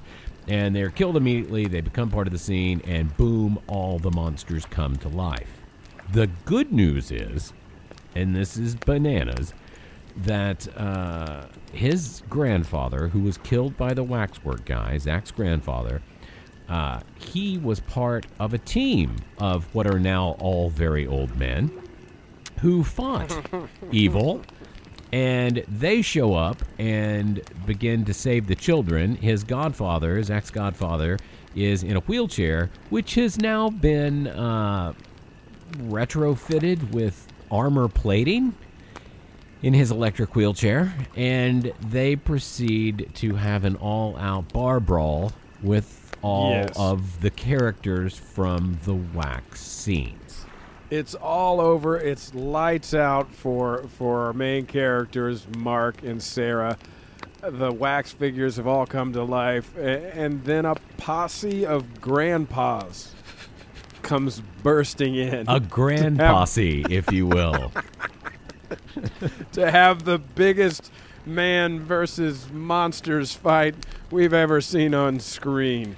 Oh, Marvel? Forget that. This is an epic battle. In-game, nothing. This battle is amazing. We've got vampire babies, vampire bats, a guy that's not really a monster, just like an African tribesman just in there for some reason. Yeah, I think that was a little racist maybe, but go on. I know. I said everything was a monster except there was one tribal guy. Yeah. You got zombies, you've got aliens, just a ton of monsters, and the fight is... It was really poorly poorly choreographed. I mean, it's about as real looking as that trash can scene in The Godfather. It's as many fake punches and fake hits with an axe as you've ever seen in a movie ever. You're never sure they make contact. Nobody hits anybody hard. And the sound effects for the punches are like from, the movie database of sound effects from 1960. It's like psh, psh, psh, psh. And they're just all over the place. I will say, but it's fun to watch. I was not bored. I was like, this is dumb. This is ridiculous. And how much longer is it going to go? It just kept going and going. Kept going. The reason for that, according to IMDb, is at some point, that's not how the movie actually ended. It wasn't what was in the script. They come to the director at one point and say, hey, just so you know, we are completely out of money. And they were like, oh, all right. So they shot a bar brawl to end the movie. I like that they shot a vampire baby, and then that one sexy vampire turns into a bat, and somebody grabs him and just shoots him point blank and blows his head off. That was good. Yeah, I will say, for having run out of money and been like, well, let's just do a bar brawl, they do get a lot. They pack a lot of effects into the bar brawl. So there's that. Here's an interesting little fact for you. Do you remember the Frankenstein's monster character? He's just a wax thing, but he does come back. They don't ever go into his tableau or anything, but he does come to life at the end. Mm-hmm. It's Kane Hodder. Oh, was it really? Yeah, he's uncredited in the film, but he did stunts on that movie, and Kane Hodder plays Frankenstein in that. All right, all right. I thought you would enjoy that little tidbit. Thank you for that. So that's pretty much how it wraps up. They have Lincoln, though. He follows Sarah and Mark as they're trying to make their escape. Once they've set the Waxworks on fire, but Lincoln, the big bad guy that is trying to, destroy the world, follows them and has, what is that gun he has? It was a bizarre gun. I'm not clear what the gun was, but it was a gun. It looks like an old sci-fi movie laser gun, but apparently it's just a regular gun with bullets. It's probably what they got out of the prop room that day. Which he shoots over and over again once he's been shot. As he's dying, he's just pulling off shots. You know what I didn't like, though? It's kind of every man for himself when he starts doing that. The grandpa comes in and shoots him, the godfather that's in the wheelchair, shoots him, but he gets off those shots after being shot. And Zach, the character played by Zach Galligan, now has the opportunity to, be heroic, dive onto his girlfriend to help protect her. So if one of the shots hit, they'll hit him and not her. Nah, he just kind of dives down. It's every man for himself. I liked that the Godfather yelled "Tally ho!" Is that what he was really enjoying fighting all these monsters? Yeah, but he doesn't make it because then the werewolf comes in behind him and rips his head off, and they both catch on fire. So Sarah and Mark manage to escape. Lincoln's dead. Waxworks is on fire, and they run out of the big, castle-looking Waxworks museum, and the fire looks very... how would you describe the fire in the windows there at the Waxwork as they run away? I would describe it as the earliest form of CG possible. I don't even know what it is. It looked horrible. And it looked more fake than anything else in the movie. I mean, it was like the budget dropped tremendously for that one shot. And it was one shot, too, because after that, they're just burning a model of the house, which really looks like the house. But the problem with fire and miniature models is the fire, little fire acts like little fire. You know what I mean? So you could tell it was just little flames on the ground and stuff. But anytime I see bad, superimposed fire now, it always reminds me of the ending of Halloween Part 3. Yeah. Yep. It's going to be Halloween 3. I love that. But this was right up there with that. This might have even been worse. It was pretty bad. It was rough. So they've burned down the Waxworks, and it's all over, right? Except wait. Uh-oh. We zoom in. The Waxworks is burning, but we see the ground moving, and up comes a disembodied hand, which starts crawling and sets us up for a sequel. Which we get. Waxwork 2 is a thing. I've not seen it, but it is a thing.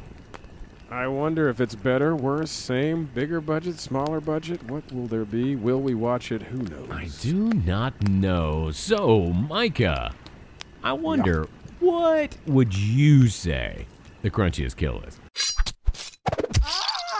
Crunchiest kill. Man, when I think about it, the first scenes that come to mind are the werewolf ripping the guy in two and the cross that they put on the vampire's head. Those are the first two that come to mind. So pick one. I'm going to go with, I just really like the whole mood and set for the vampire head explosion. Oh, well then that lets me pick the werewolf ripping the guy in half longwise. Because that's a great way to do it. He didn't rip him in half, at the body. He ripped his head right down the middle and his neck and his ribs and all of him until he was 2 long pieces. I like that. That is my crunchiest kill. Now we just need to rate this movie. What's going to be the rating system here? How many? How many godfathers in tank wheelchairs? How many girls who like to be whipped? How many strawberry eating vampires?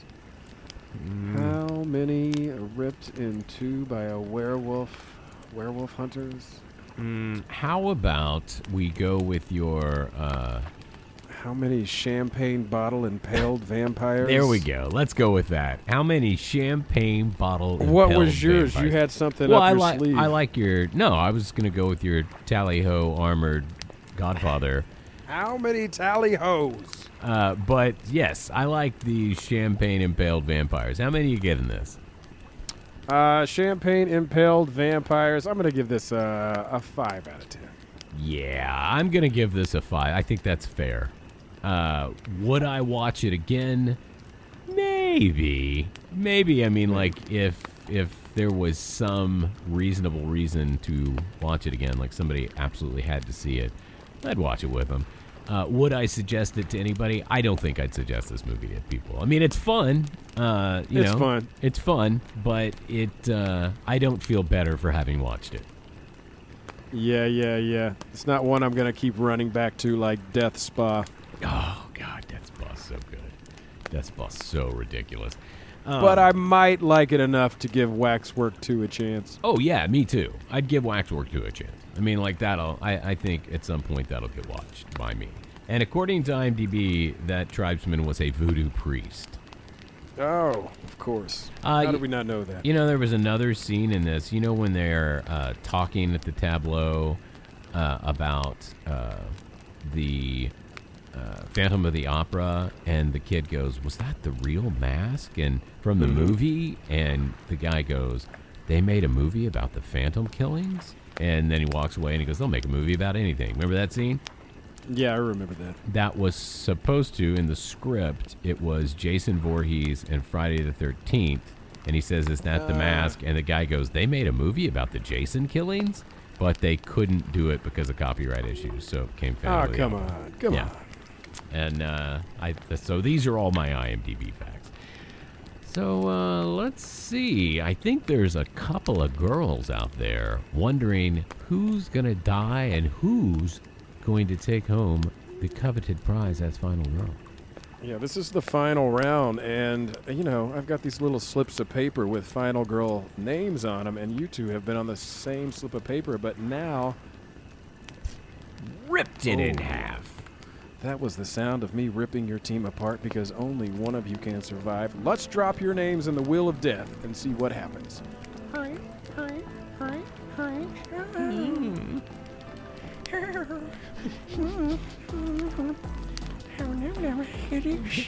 Wow, that wheel really kept going.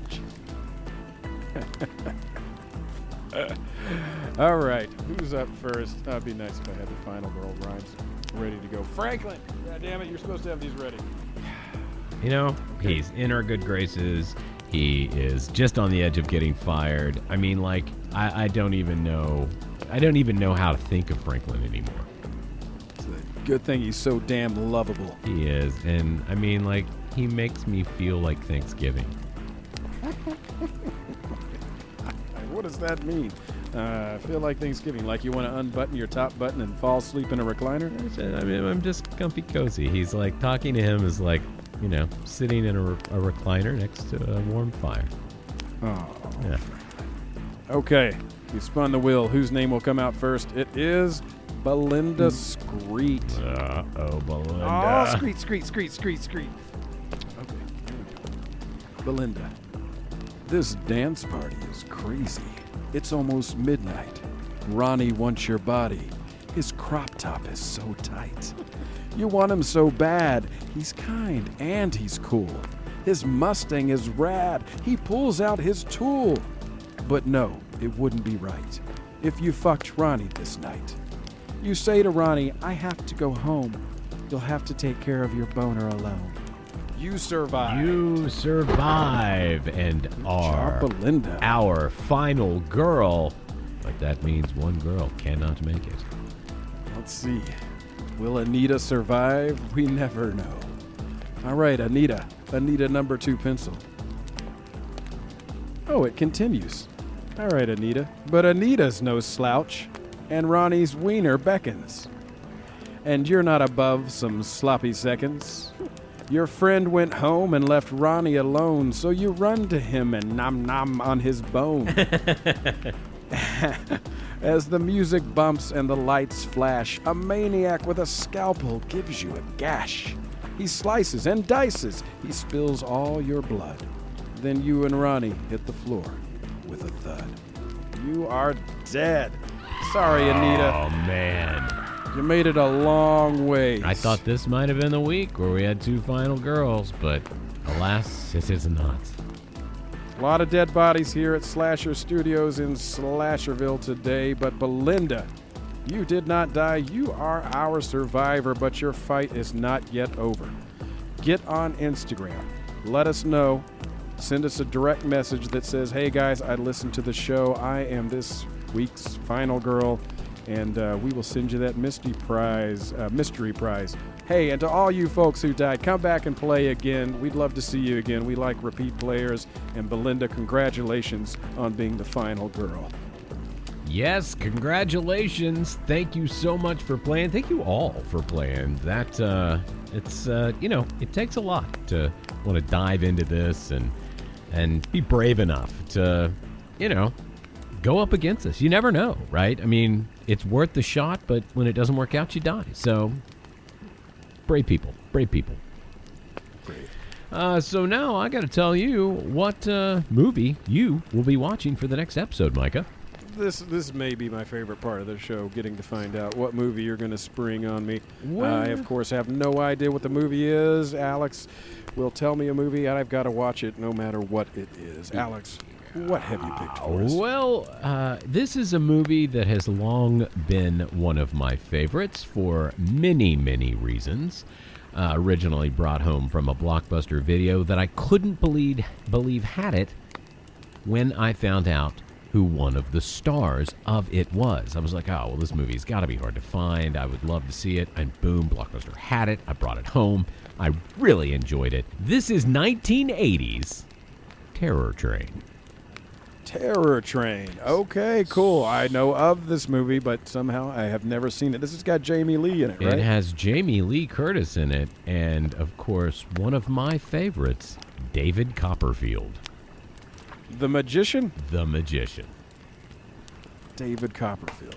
You know I'm a Copperfield fan, and so... Can he act? Well, he can do magic, and he does magic in this movie. And I think you will enjoy this, and maybe we can find a way to watch the new one, too, and maybe in a segment 3, give our review of the new one as well. Who knows? All right, I don't even know if we can there it is. Terror Train is next. Alex, this means we have made it to the end of the show. Thanks, everybody, for sticking with us and listening to the show. And, that bittersweet music is playing that tells us we survived. Congratulations, Belinda Screet, and good job to all those other potential final girls who ended up very, very dead this episode. Micah, congratulations to you. You made it to the end of this episode. You made it to the end as well. I did. I survived, and so did you. We made it. I mean, it's a big deal for the final girls, but they only have to go up against our unnamed killer, once every 2 weeks, and that's a very select group of people. You and I are around this guy all the time. Yep. So for us to have made it this far is really a testament to not how strong and brave we are, but how stupid we are and how ineffectual he is at killing us. Yeah, really. I drink, you drink, you clearly smoke pot. So, I don't know. Plus, you were telling me that story about the donkey show, and I often call you a cunt. Oh, you do. But you mean it as a term of endearment when you say it. Yeah, that's true. Well, Micah... Who's my little cunt? You're my favorite. Thank you for doing this show with me, and everyone, thank you for listening. Please find us on getslash.com. There you can find all the various little things we do, the articles we write, we'll see you again in 2 weeks. All right, I love you, brother. Love you, man.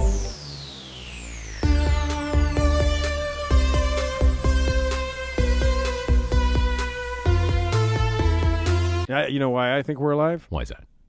Still virgins. That is probably it. Not by choice. No, not by choice. I mean, I thought marrying my wife would seal the deal, but not so far.